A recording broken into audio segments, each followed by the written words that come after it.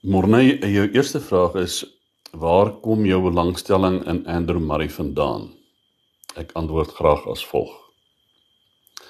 Ek het as 'n jong 14-jarige hoërskoolseun in 1974 in Hope Town tot bekering gekom en 'n baie diep geloofsontwaking beleef.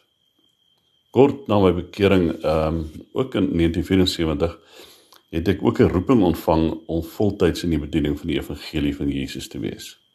En ek het eenvoudig alle Christelike boeke waarop ek my hand kon lê verslind en 'n ywerige Bybelstudent geword. Behalwe Bybelkurse boeke het ek ergens in 1976 of 1977, daar staan 9 of matriek, 'n dagboek gekry met die naam Die Goddelike Geheim van Andrew Murray. En dis 3 mense wat dit saamgestel het. En die dagboek het die basis van my verstaan van die evangelie, van Jesus, en van God die Vader en van die werk van die Heilige Gees gevorm, reg deur my lewe, nou nog. En sonder twyfel was dit vir baie jare die kosbaarste boek wat ek besit. Vandag nog is dit so. Ek het later die blou versameling werke van Andrew Murray raak geloop en dit gekoop.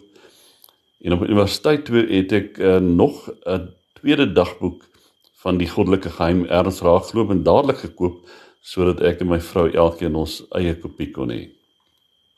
En deur die jare was dit altyd my belydenis, my vriende sal dit weet, my belydenis dat Andrew Murray my teologiese vader is, my geloofsvader. As ek Andrew Murray lees, ek verstaan eenvoudig alles wat hy skryf. Ek verstaan sy gedagtegang, ek verstaan sy lyn van denke, ek verstaan die manier waarop hy die skrif hanteer, sy logiese helderheid, sy diep respek en liefde vir God, sy fokus op skrifkennis en sy duidelike uiteensetting van die teologiese waarhede. En natuurlik, bo alles, hierdie diep nederigheid wat hy het, en wat hy vir ons leer, dat ons kinders van God word deur geloof, deur te rus in wat Jesus gedoen het. Want Jesus is ons regverdiging, ons heiliging, ons ontvang 'n nuwe lewe van hom, elke dag.